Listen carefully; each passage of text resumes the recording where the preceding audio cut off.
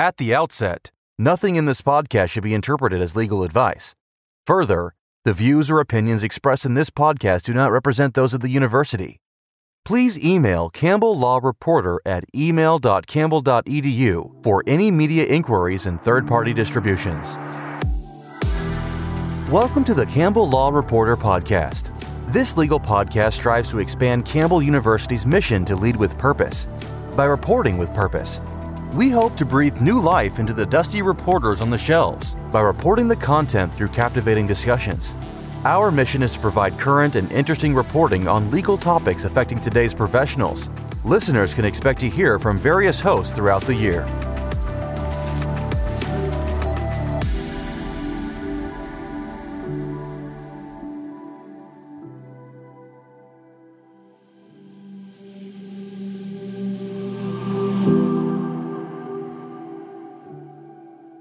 Hello everyone, welcome to a special episode of the Campbell Law Reporter podcast. My name is Lloyd Newman, and today I'll be your host. In preparing for this episode, I went through dozens of drafts trying to find a way that I could bring some value to our audience.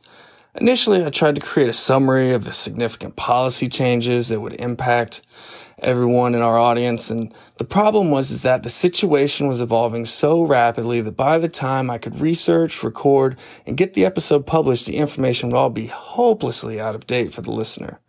Then I realized I was struggling with adapting to this situation, and maybe many of you might be struggling with adapting to our new socially distanced at-home working situation. It might be beneficial for both of us for me to research and share some tricks and tips for getting the most out of working at home.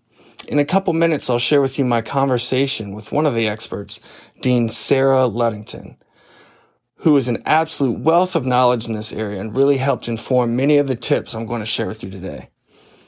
When I was putting the episode together, I realized everyone works, learns, and passes idle time in different ways. So I tried to find things that can be applicable to a broad audience and can be implemented immediately after listening. In general, I found 3 tips that meet these criteria, and I hope they will benefit you nearly as much as they benefited me. The first tip is finding an accountability partner. By accountability partner, I mean someone you can tell first thing in the morning what your goals and tasks that need to be accomplished for the day are. Make sure this person is someone that feels comfortable providing you with constructive criticism. And here's the important part. You have to be 100% honest with this person. If you failed to finish something by the end of the day, make sure you tell them. Tell them why. Even if it was because you got lost down a rabbit hole on YouTube watching cat videos. Have someone like this to hold you accountable can be tremendously beneficial. The next tip is a 2-for-1 special. Find triggers and incentives to encourage doing the good things at home and not playing more Call of Duty or watching another episode of The Circle on Netflix. A trigger is something that nudges you into beginning an activity. Think of it like when you leave the gym and you can start to smell how bad you stink on the drive home. That stink, that's a trigger. That provides you with the motivation you need to take a shower. For a personal example, I moved my coffee pot into my office.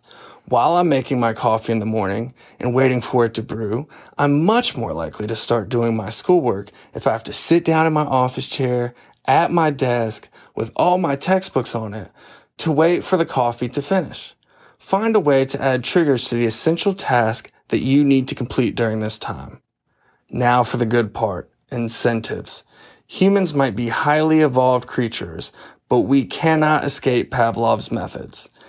If you know that you are only going to get a treat once you perform a good behavior, you are much more likely to do that behavior. For me, my incentives are frequently my wife's chocolate chip cookies. These things are manna from heaven. I mean, delicious.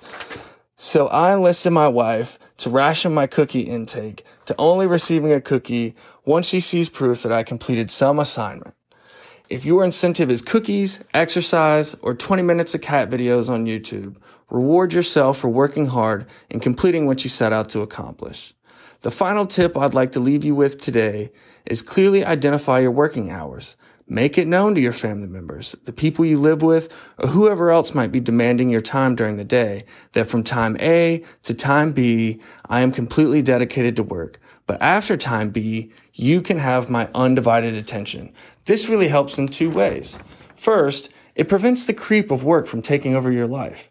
If you're like me, you probably have more work to complete than you could hope to accomplish in one day. And when your office becomes your home, it's very easy to drift into work mode 24/7. This causes tremendous stress and can lead to burnout very quickly.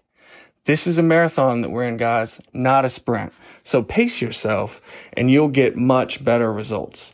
Second, use this free time once you finish for the day to call your family, call your friends, and call your loved ones. Communication has been shown to greatly reduce stress. This is especially important during this pandemic.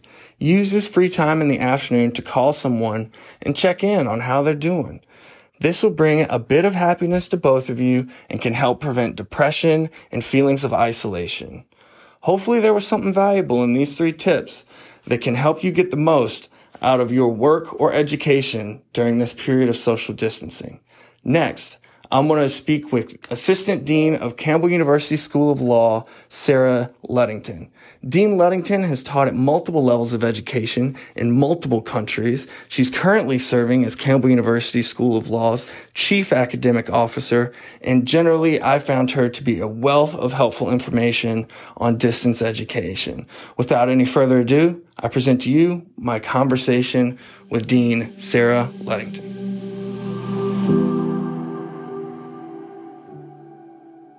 How are you doing today? I'm doing fine, thank you. Thank you. Well, thank you for joining us. So I surveyed students, and the number one question I received was how to fit the materials to their learning style. So, for example, if I'm a visual learner and my teacher professor is giving a lecture where they're kind of narrating over a PowerPoint, how do you recommend to students to adapt to that sort of situation? First of all of us on the faculty recognize that this is a suboptimal situation. You know, we've had, particularly for 1L students, we've taught them a new way of learning in law school as opposed to undergrad, and now we're completely upending we're turning over the apple cart, and we're asking students to adjust. So it might feel really rocky and difficult at first, particularly if you're the kind of learner who thrives in that interactive, highly interactive law school classroom. So I would say, first of all, to those students, take a deep breath. You will adjust to this. This is going to be the new normal for at least a few weeks. And although it might not feel like an easy fit to you, I'm certain there are ways you can work with your professor to make it work. So, and also if it makes you feel any better, this is not how most law professors are used to teaching. We also thrive in that give and take, exciting, interactive classroom. So having that limited is a real challenge for all of us too. But I would say for students who have a learning style that isn't well suited to the online learning, that you should obviously attend class or watch the recorded lectures, do everything your professor asks, but don't be afraid to ask for more. So all of the professors on this faculty are deeply committed to helping students get through this time. And if you feel like you need a small interactive chat session with your professor to really help you understand the material, then ask for it. I am planning to post times for in-person, virtual in-person help sessions, and I think other professors will do that too as requested. So I would say my advice would be to ask for the help that you need. So there's no feeling amongst the professors that would be inappropriate for a student to ask for a teacher to alter their educational style during this kind of situation? Well, the professors are really limited by both the technology we have and the order from the governor and the president of the university that we cannot have in-person meetings of any significant size. But to the extent that we can answer student questions and provide individualized assistance remotely, we will absolutely endeavor to do that. Wonderful. So students are getting into a new rhythm. I just started classes this morning, signing into the resources we have online. How do you recommend students make this transition into developing new habits? Two thoughts on that. One is that just tell yourself this is the new normal. And so you want to develop good habits around this new normal. And I guess my best advice would be to treat this like a 9-to-5 job. So map out your week from 9 to 5 every day. You know when you're going to need to be, or at least try to be, attending classes live. You'll have other classes where you can tune in anytime to watch pre-recorded material, and just account for when you're going to be reading, when you're going to be attending class remotely, when you're going to be outlining, when you're going to be having virtual group meetings or virtual meetings with Ms. Hines-Glick, when you're going to be testing your knowledge through things like Kali or Connected Casebook or other resources, and just make yourself a schedule and stick to it. Just treat it like a job. If you had a job, you would know you had to be there from 9 to 5, right, 5 days a week. So do the same thing with this. So speaking of the job front, I think one of the things that's really interesting that I noticed in this morning's classes is that there's a lot of distractions at home. Is there any way, best practices, recommendations you would have for people, not eliminating, because that's obviously impossible, but minimizing those at-home distractions? Well, I personally have locked all 3 of my children into a closet, and they will remain there for until their schools are back in session. In all seriousness, if it's going to be extremely difficult for people with young children, those kids are out of school right now, that is going to be a challenge. And I guess I would suggest that you're going to have to be really resourceful. Don't be afraid to ask family members for help, taking the kids away so that, or distracting them or whatever, so that you can study and get the work done that you need.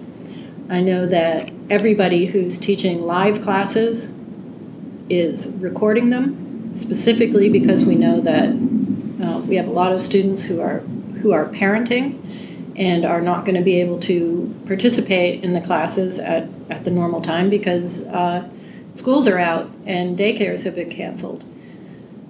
So just do the best you can, and in circumstances like this, nobody's going to think badly of you if you send out a lifeline to mom or dad or anybody else who might be able to take your kid off your hands during the day.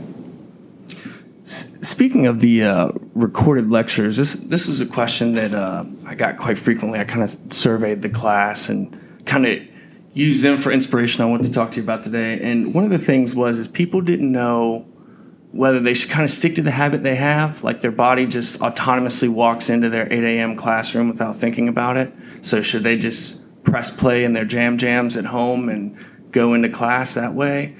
Or should they kind of, when you talk about planning your week, plan just blocks of time and then try to adjust for the new situation? I think everybody's going to be different. If you enjoy the 8 a.m. class, I would definitely continue attending at 8 a.m. Just remember that if the teacher opens up your audio feed, your room and whatever you're wearing is visible to the rest of the class. So be decent, at least from the waist up, right? And otherwise, one of the nice things about an online learning environment is that if you are an absolute disaster at 8 in the morning, well, you can choose to watch that class at a time when you are mentally more alert. What, if any, ways, I know you mentioned Kali earlier, are accessible to kind of substitute in the place of the access to tutors on campus is probably significantly diminished, and access to in-person, drop-by appointments with your professor probably much more limited. Is there like anything, obviously Callie is a wonderful resource, but anything else online that can kind of supplement that gap? Absolutely. So I have so many thoughts about this. First of all, no student should feel like they have to sacrifice getting their questions answered. So I've already mentioned that, you should not hesitate to reach out to professors. They will either schedule one-on-one conference time, again, remotely, but one-on-one, or if they think it's necessary or advisable, they might schedule sort of open office hours through Zoom or Blackboard Collaborate or whatever it might be. Ms. Hines-Glick, for any students who meet with her on a regular basis, you can absolutely keep meeting with her. You should immediately email her. I know that she's planning to use Skype for all her meetings. Just indicate to her that you want to keep meeting. Perhaps you might need to change the time, again, because of, say, a child care situation or distractions at home, but you should absolutely keep meeting. And I would say that the same goes for tutors, too. Now, we haven't gotten as far as to figure out how we're going to do online peer tutor sessions, but certainly that is possible and hopefully likely to continue. Now, in terms of resources, online resources for testing your knowledge, Callie is free, and it is available through the law school website. If you have a book published by Wolters Kluwer, which is the red textbook, or by West, which is the gray textbook, they come with a digital access code that allows you to access all kinds of multiple choice questions.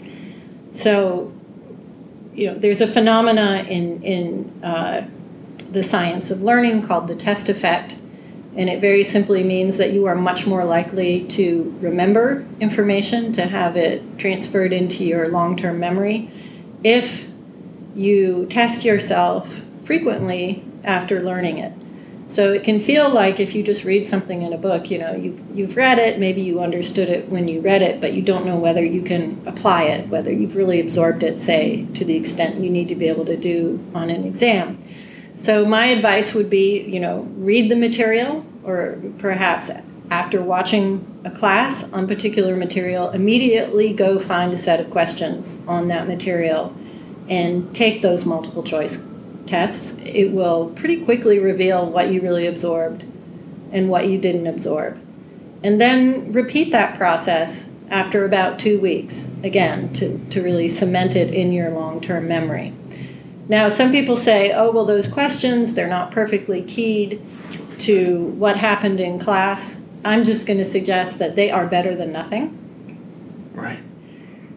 They really are. It's also, I don't know if this happens to other professors, but I know that I hopefully put lots of hypothetical questions into my PowerPoint slides, thinking somehow that we're going to get to them in class. Right.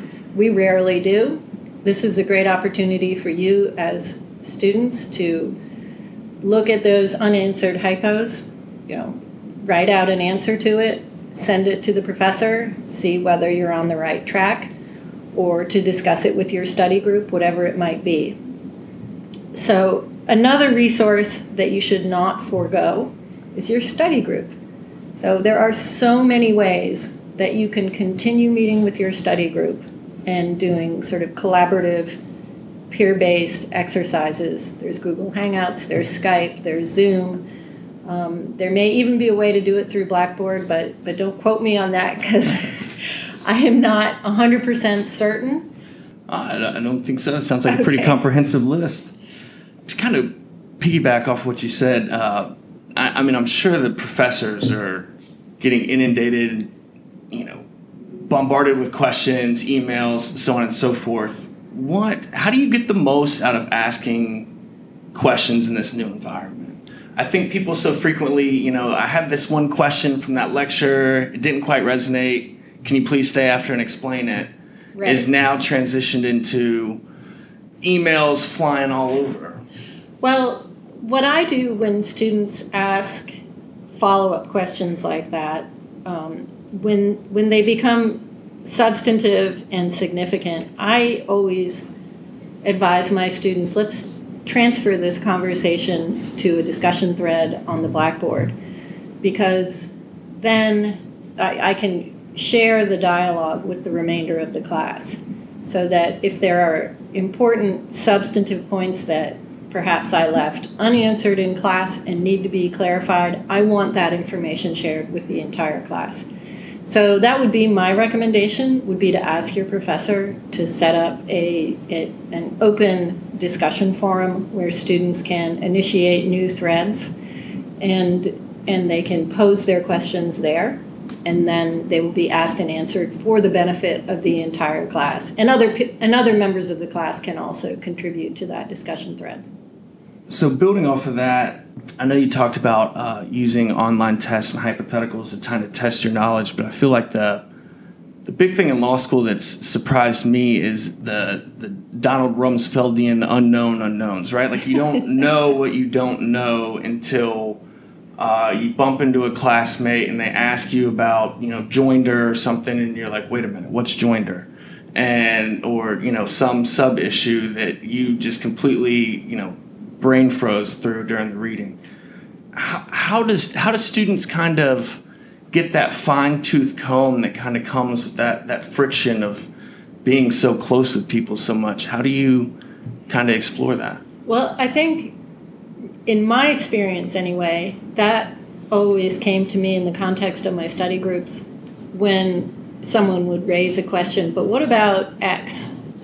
And we would try to piece through it together and all the details and how it really played out. So to the extent that you have a study group, I would absolutely continue the activities of that study group. Keep dividing up your share of the outline, keep attacking problems together, keep trying to clarify the details. So I know another thing that I noticed is a wave of supplemental syllabi, I guess. And in that, attendance policies have been laxed, and understandably so. They don't want there to be a pressure to, come into school or come do certain behaviors that could, kind of defeat the purpose of social distancing. But I also see the flip side of that, in that it might be difficult because then now it's a self-motivation instead of this extrinsic force. Do you have any guidance for people on how to, when you're not getting cold called, to still make sure you're still giving the same vigor to your reading, or when you're not forced to come to class, like still watching the lecture? Well, I guess it all boils down to how much do you want that JD? Because you're still going to be tested on all the material. And, right. Even if we move the tests off-site to open book tests, they're not going to be any easier, and there will still be a time limit. So, keep your end goal in mind. Keep your eyes on the prize, as it were. You've still got to pass all your classes. All academic standards and regulations are in place, which means you will have an exam. You need to keep your GPA above a 75 if you want to stay in law school, et cetera, et cetera. Right, so the carrot and the stick both still exist, even if they are a little bit better, more hidden. And, I went to a law school that really didn't, that minded the ADA's attendance rules in the breach. But I can tell you that I almost never skipped class, because skipping class always turned out to be its own worst punishment. There was, in almost no situation was I able to supply as much knowledge and understanding to the material as, on my own without a professor. So I think after one or two experiments with not going to class, I gave that up pretty quickly. Right. So I was having an interesting conversation this weekend with my my aunt. She's a professor of science at a university here in North Carolina, and so she was trying to figure out how to do her chemistry labs, right? Like, there's just absolutely no way to get students into a lab. And I started thinking about that as it applies to law school. I imagine there's quite a few courses that are very difficult to transition to the online learning environment.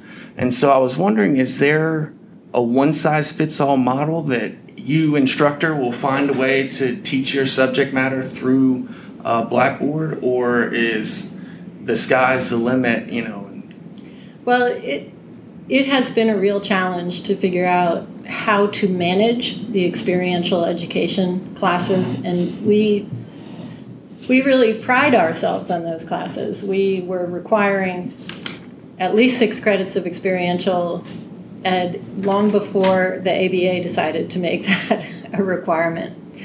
So if you look at the email that Dean Leonard sent out last Thursday, you'll notice that there are exemptions for some classes. So, for example, for students who are in trial advocacy, we still expect them, unless there are extraordinary circumstances at play, to come in and participate in their final trial. For externships, we have allowed students to essentially coordinate with their employer. Unfortunately, a lot of our externs work at the courts or at North Carolina State entities, and those are shut down. So to deal with that, we've said, okay, if you've completed 60 hours and want to just have a 1 credit externship, we know you were counting on 2, but we'll let you stop at 1 instead of trying to figure out how to make up that additional 60 hours.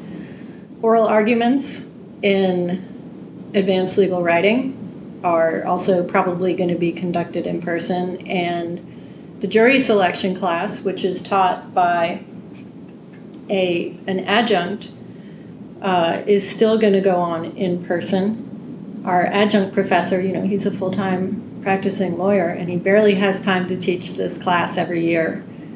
He could not figure out how to do it remotely because he would have had just a 3-day ramp-up. So there are some exceptions in place. Now, that said, I have seen a lot of information and discussion going around on the Associate Dean listserv. Yes, there is such a thing about how to do trial advocacy remotely. And something I did not know, Stetson Law School actually has an completely online master's course in trial advocacy. So obviously it can be done. Our trial advocacy program director, Professor Tilley, is watching those videos and thinking through how we can do this for any student who needs to really be in quarantine. So realizing that students and professors both are kind of learning on the fly, like building this plane in mid-flight, what are fair expectations to hold for one another? What is a fair expectation to hold your professor to, and what is a fair expectation for a professor to hold for a student? Well, I think we all need to extend each other a lot of grace. And I think the only unforgivable sin in this time period would be to lose your sense of humor.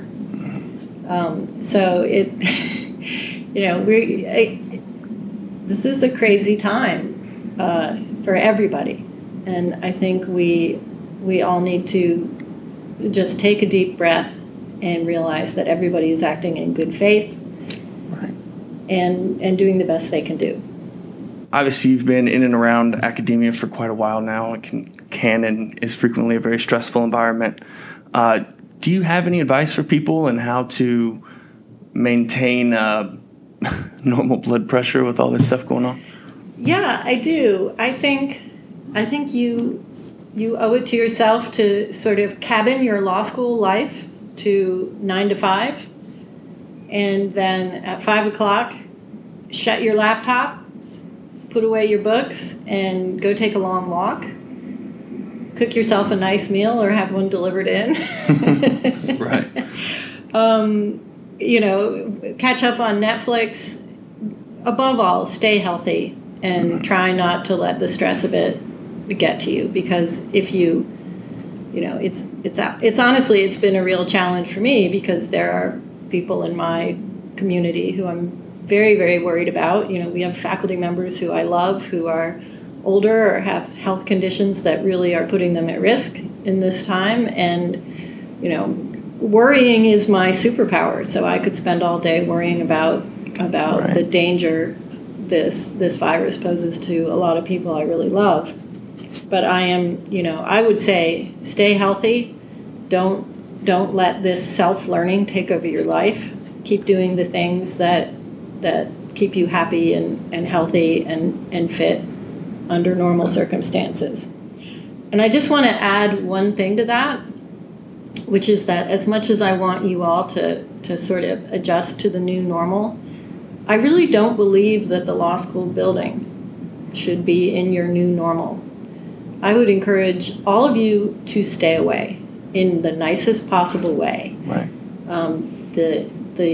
To the extent that we can minimize our connections with one another, our physical connections, where we can share air and germs, we will all be better as a community.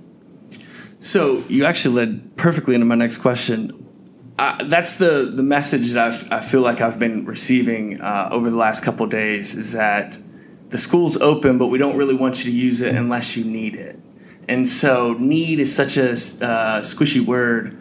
Like I understand some people might not have equal access to online and other resources at home, and so may need to come. But I mean, what if you're in a situation where the kids are crying and you just need to get away for a quiet space and stuff like that? Is there any way you can kind of solidify that squishy term for when is it okay to come into school? Well, the school remains open, and for anybody who doesn't have a strong and reliable internet connection at home, that is absolutely the kind of reason to come into school, so that you can continue to meaningfully participate in your learning. And also, if it is the only place where you are not inundated by noise and dogs and kids, then absolutely. And I would suggest staying in the library, holding yourself up in a study carrel and keeping it as clean and tidy as you can. So, but for those of you who have quiet, amenable living circumstances with good internet connections, remember that the reason to stay home is to protect the more vulnerable people in this community. Right. Very well put. So starting to wrap up, what's something that you've learned from this process? I have learned more than I ever thought I would need to know about Blackboard Collaborate. I've learned that if I have spent 5 minutes with a program, I can actually meaningfully help somebody else who has spent 0 minutes with a program. Right. So what, even under normal circumstances, what is one tip, trick, habit that you wish more of your students would adapt to their education? Well, I think I always tell my students, particularly first-year students, that when you're training to be a lawyer, you're training to be the person who has the answer. So clients come into your office and they pose a question to you.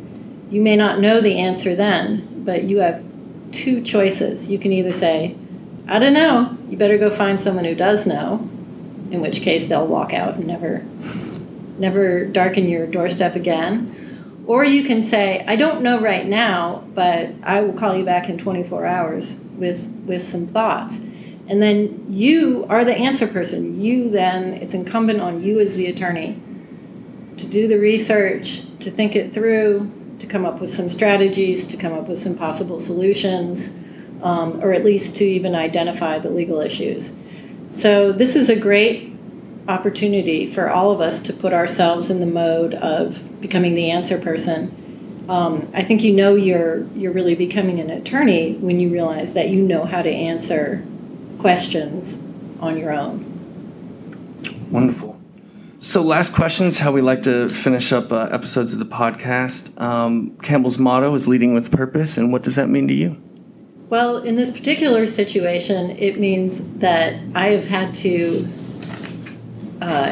lead the faculty through this, going from, we've got 14 cases in North Carolina to 28 cases to, now cases being reported on Campbell's undergrad.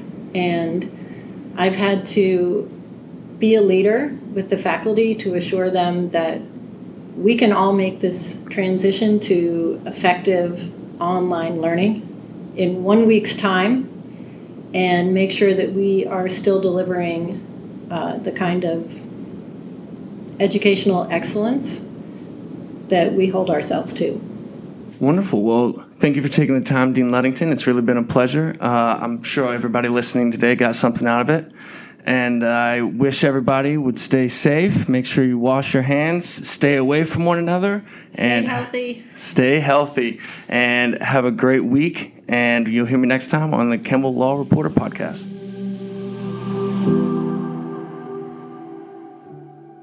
Thanks, everybody, for joining us for today's special release episode. Before we end the episode, I wanted to share with you a final thought.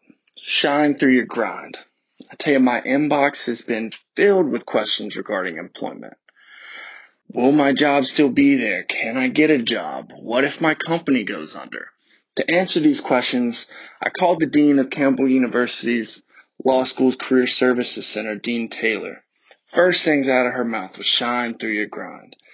She told me, and she should know, because she helped hundreds of job seekers through the Great Recession in 2008.